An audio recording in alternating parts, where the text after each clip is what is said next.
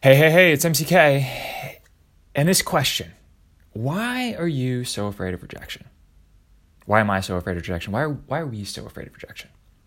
And this question was inspired this week. All of us talk about relationships, given Valentine's Day and the such. And yeah, I started thinking, we get so worried about this idea of rejection.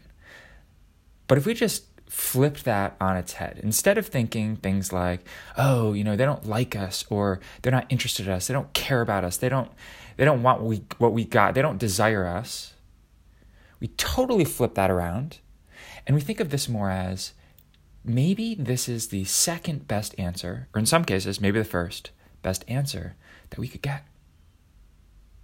Because isn't hearing no actually freeing? Isn't hearing no something that gives us space to not worry about that thing anymore that we've been thinking about? Maybe even been a little bit nervous about? Something that we thought that we really wanted? But what if that no was actually the best possible answer that could have come? And sure, maybe we'll lament, what we didn't have, or that thing that we had thought that we wanted. But now we're open to these other things. And maybe that means the road is a little bit harder, or maybe that means that the road is a little bit less expected, or maybe that uncertainty ahead is also a little bit worrying. But wouldn't you rather have something that's a little bit uncertain than have someone just give you a or a maybe?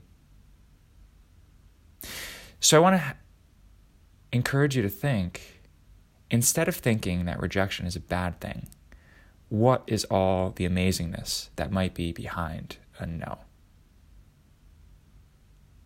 So, that's all I got for today. See you tomorrow.